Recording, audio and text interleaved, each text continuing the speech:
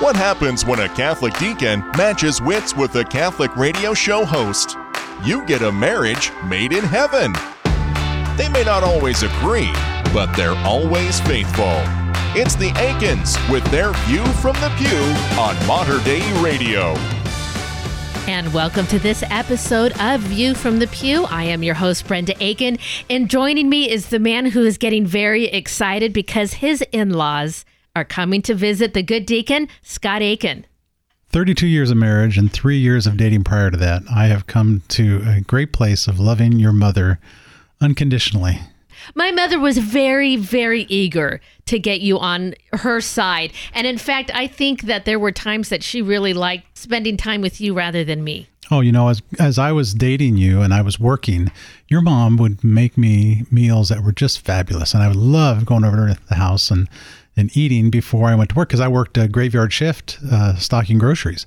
And I was always going to be hungry before I go do that. And your mom was always giving me food to eat. So yeah, that began our relationship of son-in-law, mother, loving relationship. And I love your mom. I love your dad.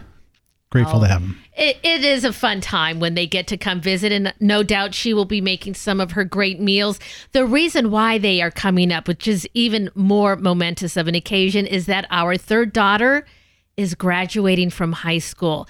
And what is amazing is you think about your kids and you think, oh, it'll be a miracle if you get through this. Well, there was a time in her educational career when she was young, I really had a lot of concern for her. And maybe you're a parent like me, because for her, learning came very difficult to her. We had her, in fact, tested to see if there was some type of a learning adjustment that needed to be made, because she was definitely not reading up to the same level as the peers in her classroom at St. Joe's, and her teachers were working with her, and we had tutors with her. And I really thought, you know, what is this poor kid going to be able to do if we can't get over whatever stumbling blocks we're facing right now, because they seemed insurmountable. You know, the miracle that I think of in reflection of what you just described is how the community stepped forward. And yes, the teachers came forward and her friends gave her support. But we had a neighbor who took our kids under her wing to help them, to teach them how to read. And she would just do that of her own free time and come over and spend hours reading with the kids, helping them to learn. And it was that community connection that really, I think, gave our daughter the confidence that she needed, that, hey, I can read, I can do this. Right. And once she got that clicked on, then her left-handed mindedness plugged in and has plugged in phenomenally ever since then. What really was a turning point too. And again, it's amazing how God makes good of so many situations. For her, it definitely was set off when she had an appendix issue. It actually burst, and she was a very sick little girl. She ended up at Children's Hospital. She had to undergo an operation. But it seemed right at that point, that's when God said, I will make good of this. And now she's graduating from high school, a certified nurse's assistant. She's going to St. Martin's University in the fall into their nursing program. Not only is she flourishing, but God has blessed her abundantly.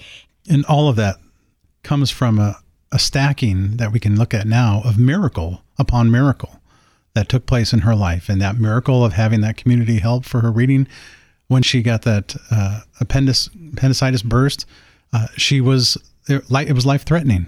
And we prayed at the Divine Mercy Hour for the operation to go smoothly, and it went tremendously. And we prayed at the chapel for her recovery, and her recovery took place. And that chapel was St. Elizabeth of Hungary. And that is now our daughter's patron saint.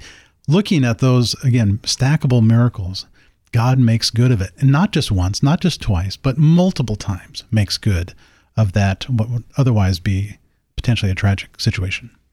So if you're thinking for your own children, it's going to take a miracle, yes, It very well may, and there's no reason why you would not expect to God act in such a way. And that is going to bring us up to today's show because we've got a great one ahead for you. Coming up, I have an opportunity to speak with Adam Bly. He has a new book out. It's called The Catholic Guide to Miracles, Separating the Authentic from the Counterfeit. So I'm really looking forward to that. And then following that, we'll talk to you a bit about how do you identify miracles and how do you grow in your faith by recognizing those miracles, not only in your life, but in others. So we got a great show ahead for you on this week's View from the Pew. Staring at the blank page before you, open up the dirty window, let the sun illuminate the words that you could not find, reaching for something in the distance, so close you can almost taste it, release your inhibition. The 18th century skeptic philosopher David Hume argued the wise man should never believe in miracles because the evidence for what occurs over and over, the regular, always outweighs evidence for what does not, the rare. But is Hume right? Well, no, and here are some reasons why. First, it's not true evidence for uniform experience always outweighs evidence for what is rare. For example, have you experienced any Big Bangs lately? My guess is no. Does that mean we should reject the Big Bang? Of course not. Second, Hume's principle nullifies science itself. How could scientists ever reasonably use new findings to update their understanding of the universe if it's unreasonable to accept what contradicts our uniform experience? The answer is they couldn't. So are miracles in and of themselves off limits for the wise, as Hume puts it? Absolutely not. I'm Carlo Broussard with a ready reason for Catholic Answers, Catholic.com. As you know, it has been a challenging year for many businesses and organizations in our community. That includes some of Mater Dei Radio's Leadership Circle members. These are loyal friends who support our faith-filled broadcasts through their financial generosity. To find a listing of our Leadership Circle members, please go to our website at materdeiradio.com and click on the Get Involved menu. Your support of these members will be a great help to them and to this radio apostolate. God bless you.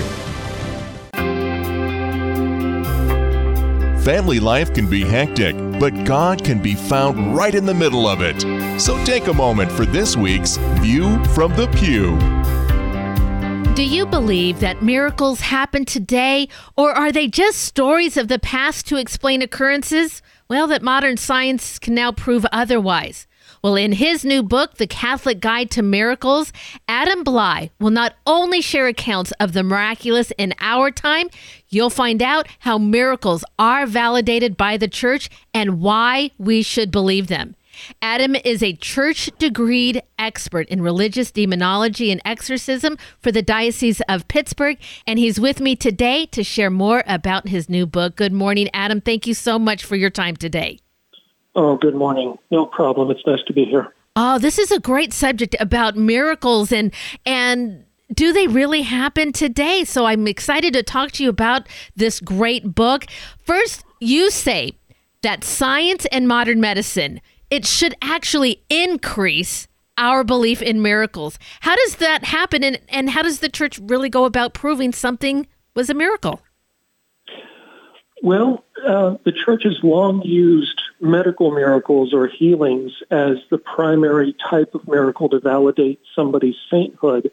So along with in the process of heading towards canonization, a number of miracles have to be identified. And healings are, in a sense, one of the most concrete miracles that you can get outside objective verification on. And so what the Church has done over the centuries is look for healings that happened when a person asked a potential saint to pray for them or intercede to God for them. And that healing has to be instantaneous, has to be complete, it has to be lasting, and it cannot be explainable by some treatment that's going on at the time. And so, that kind of bar is quite high in terms of a miracle being declared. And also, the Church doesn't just make this judgment herself, but relies on outside medical experts that have no personal stake in the situation, that are able to give an objective professional opinion on the case. And then ultimately the church will make a decision whether to accept that medical expert's testimony as adequate when combined with all the other facts of the case. And so, in a sense, as medical science has progressed and general science has progressed down through the centuries, the miracles that are judged to be valid, in a sense, are stronger and stronger over time because we understand so much more about the body and healing compared to in the past.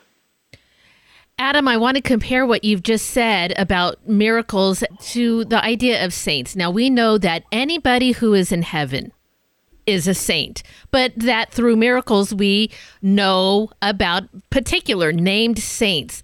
Is that perhaps maybe the same case with miracles, meaning that do miracles happen often in the world, but that just the major ones, the ones that we can trace and prove through the church are the ones that are recognized, or maybe miracles not as common as we would think? Well, I would have to say it's hard to know for sure the answer to that question.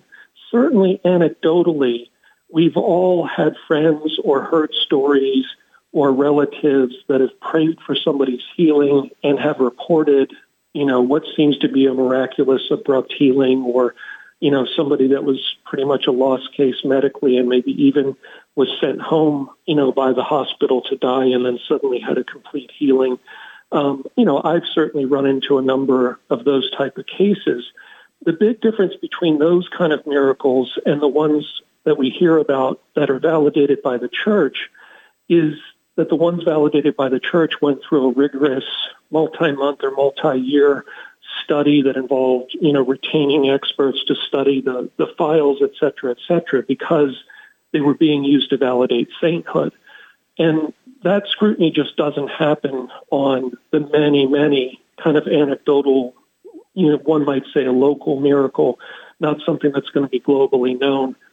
So it's hard to say for sure, but certainly just in my little lifetime, I've bumped into a number of priests who have been witness to what seem to be miracles of healing. And I think all of your listeners, or most of them, have either heard of that, connected with somebody they knew or somebody they know was there. So I think God is very active, and the only difference is when God's activity is there to validate a saint, it's just scrutinized more. But, I think the graces are flowing into the world all the time. Oh, absolutely. Adam Bly joining me today. His new book is The Catholic Guide to Miracles, Separating the Authentic from the Counterfeit. Well, looking at that kind of rigorous ways that miracles are proven, so if we believe in those miracles, you say we can also believe they prove true apparitions of Mary. How does that happen, the connection of the two? Well, there's been many, many apparitions of Mary down through the 2,000 plus years since Christ was alive and she was alive on earth. Well more than 500 of them have been purported. Now, out of those, there's only been a small handful that have been approved by the church, meaning everything was scrutinized. Nothing was, being communicated that was heretical or against the teaching of the church. There was no problems with the visionaries involved in terms of mental illness being discovered or selfish motives, political motives, whatever it might be. And in addition to not finding a problem there, it's not that the church looks for a miracle like Fatima, when the sun moved in the sky and all the people saw it, the more than 10,000 people saw it. It's not that the church looks for those to validate apparitions of Mary, but they are, when they happen, if they're public, and it's very rare, the church does kind of celebrate those and doesn't really point to those as a validation, but points to those as an encouragement to faith and conversion. And then, ultimately the conversion of people that go to those sites because something unusual happened there. Adam, you are a church-decreed expert in religious demonology and exorcism. You're part of the Diocese of Pittsburgh. So I'd like to ask this question of you, please. Does the devil use or fool us with miracles in order to sow division or discord or even disbelief? Sometimes, for sure. So, part of that question we have to address right away, though. The devil can't do miracles. So miracles are, by definition, something that God does, and there's something that's what's called supernatural, and that would mean above nature, super meaning above. And the only thing that is above nature is God, the creator. And so the activity of God can be above nature. The devil is a creature. He was created by God along with everything else, and his activity is what's called as preternatural, Praeter natural, and that means beside nature. So it's not the normal day-to-day nature that we see, but it's not something that's above nature, and God does. So all the devil can do is a sham of a miracle. It's not an actual healing. He can't make anything appear. He can't actually heal anything. He can mask the symptoms of something temporarily by affecting our nervous systems. He could even take away a false illness that he's creating in a person if that person has fallen to him, if that person has dabbled in black magic, witchcraft, that type of thing, and they're entangled with the demonic and they have a physical malady. He can lift that, which makes it seem like a healing, but he's not actually healing anything. Now, yes, to answer your question, if he were to do these tricks, it would be always ultimately to separate us from God. And so when there's like little kind of splinter cults that spring up around an individual with some private revelation in the church, often there will be false healings or false miracles around that person that the devil does these tricks to make people think the person's legitimate in order to draw more people away from the gospel and the teaching of the church.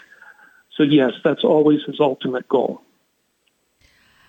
Adam Bly joining me today, talking about his new book, The Catholic Guide to Miracles, Separating the Authentic from the Counterfeit. Adam, I'd like to ask you, while it's a short question, I think that I'm setting you up for something quite a bit more complex, and that is, what is the purpose of a miracle? Meaning, we live in a fallen world. Suffering is a part of that world. Many of the faithful who go through difficulties, who are sick, who have diseases, we pray for miracles. Why are some answered and not all of them? And why would we look to a miracle as, something good if, that some people will get it and not all of us, or maybe not me specifically? What do you say to that? Right. So, of course, first off, I'm not God, and I can't ask God directly and get an answer to that. Of course, we know that there's an order to life that, given the fallen nature of creation from original sin, the world is tainted. We know that from Genesis that part of the fall's effects were that we would get sick, age, and die, and that's part of the kind of wounding of the world, wounding of all of creation through the fall. So basically, that is the order of creation at this point. We don't get everything that we ask for when we're looking for what might be called an exception to the normal course of things. And I think more importantly is it's not that God is sitting there kind of wringing his hands and looking at the world and seeing things are crumbling and falling apart and people are getting sick and he's surprised and it's against his will. It's part of his permissive will. He has to allow all of these things. He has to allow illness and death. He has to allow the activity of the devil. He's aware of that. And of course, he could make an exception and take that burden away from a person, and he sometimes does. But it's often the natural course of their life to have whatever experiences he's allowed them to have, to hopefully repent, and then to join him, hopefully, through their judgment.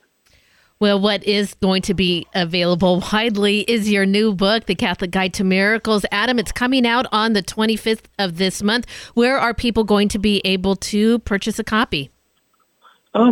I certainly think the best place would be just to go to SophiaInstitute.com. Sophia Institute Press is the publisher, and they'll be able to get the books to people as quickly as possible. Oh, wonderful. I encourage all of our listeners to maybe even get on order at your local Catholic bookstores. You can pre-order through Sophia because there's a lot more that you are going to learn about Adam's new book. Adam, I sure appreciate your time today. Thank you so very much. Oh, thank you so much, Brenda. God bless you. God bless you, too. And that is Adam Blai, B-L-A-I. The name of the book, The Catholic Guide to Miracles, Separating the Authentic from the Counterfeit. I will be sure to add a link to where you can purchase a copy for yourself. And you're going to find the link on the podcast of this interview at materdeiradio.com.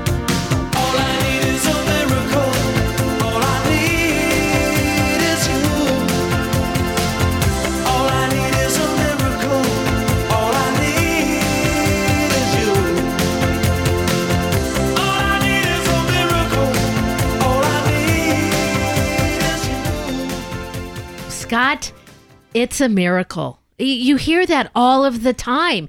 And sometimes it can be a little difficult to understand. I don't think we always recognize when true miracles happen, even within our own lives. And I think that's part of the remembrance we have to have, that we need to test what we see in terms of faith. And St. Paul, exhorts us in his letters to always test what you have. But in the testing, test it with God's eyes and ears and not yours. So it's first being humble in prayer and then asking, is this a miracle that I need to be aware of? And is this leading me to a good? And miracles lead to good fruits. And that's something that I think I certainly have been able to attest to in my years of my diaconate, but also the many pilgrimages that I've been on, and some with you, that we've been able to see miracles happen that would otherwise remain hidden or just put off to chance by many people today. But we don't see that as Catholics. If we live our faith deeply, we will see them not just as happenstance, but as ordained occurrences. You had an opportunity when your father was still alive to go with him on pilgrimage to Medjugorje. It was a difficult time because it was a trip that I think was your first trip to Europe. It was a trip you were taking with your father, and it was a trip that I was not going on. There was just not the ability to have our children at their age and the way that finances work that I could go. It did hurt, and it took some time for me to get over. And yet, looking back, I can see how it was that it worked out exactly the way that it did. But the reason why I bring that up is because while you were there, one of the visionaries of Medjugorje talked about searching for miracles. We went to, during the month of October, and it was on October 2nd when Miriana would receive the words of Mary. At that particular time when she received that, she spoke first when she was recounting what happened. She spoke first her own words and then spoke the words that Mary told her. And that was the first time in her 30 years of receiving these on a monthly basis. For 30 years, she's been receiving these locutions of Mary, these visions of Mary, this apparition of Mary, and speaking the words that Mary said. But this time she said something in front of that. And she said, "You come here looking for a miracle, but you fail to see the miracle within yourself." And then she said what Mary told her. And it was so profound, and it struck the core of these 5,000 people that we were gathered with to witness this so deeply. It struck us so deeply because she's right. We came to Medjugorje in many ways, even those who are really strong in their faith, but we came there to see a miracle. And isn't that what we hear in the Bible? People want to say, "Show me, Jesus. If you can do this, show it to me." Almost like Herod wanting to test that. We have that tendency in our humanity to want to test God and say, "Show me a miracle."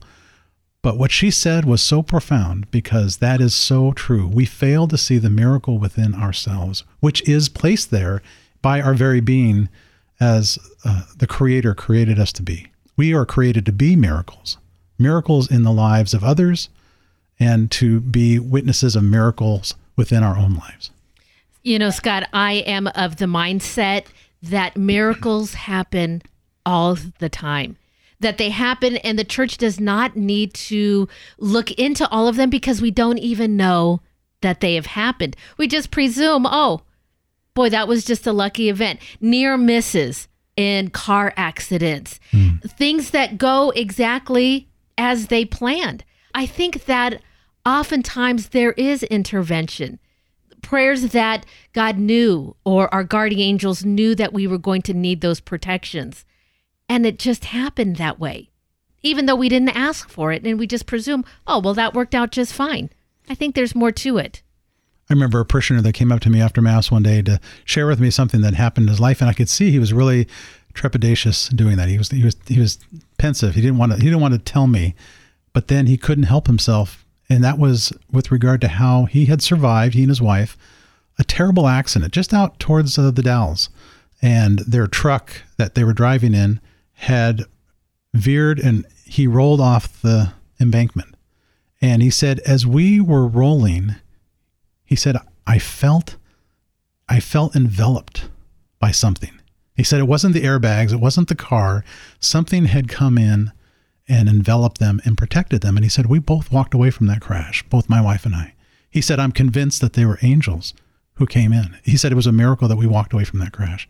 And he was crying as he's telling me this. Now, I can't deny that man's reality. I have to think about it and discern it. And yet he's telling this with such conviction that the good fruit of it is he is a strong Catholic. He is a strong believer and a strong follower of Christ as a consequence of that reality that somehow heaven entered into that moment of terror and protected he and his wife. It was beautiful. And we ask for that protection every day of our lives. Scott, will you please end us in a prayer? Absolutely.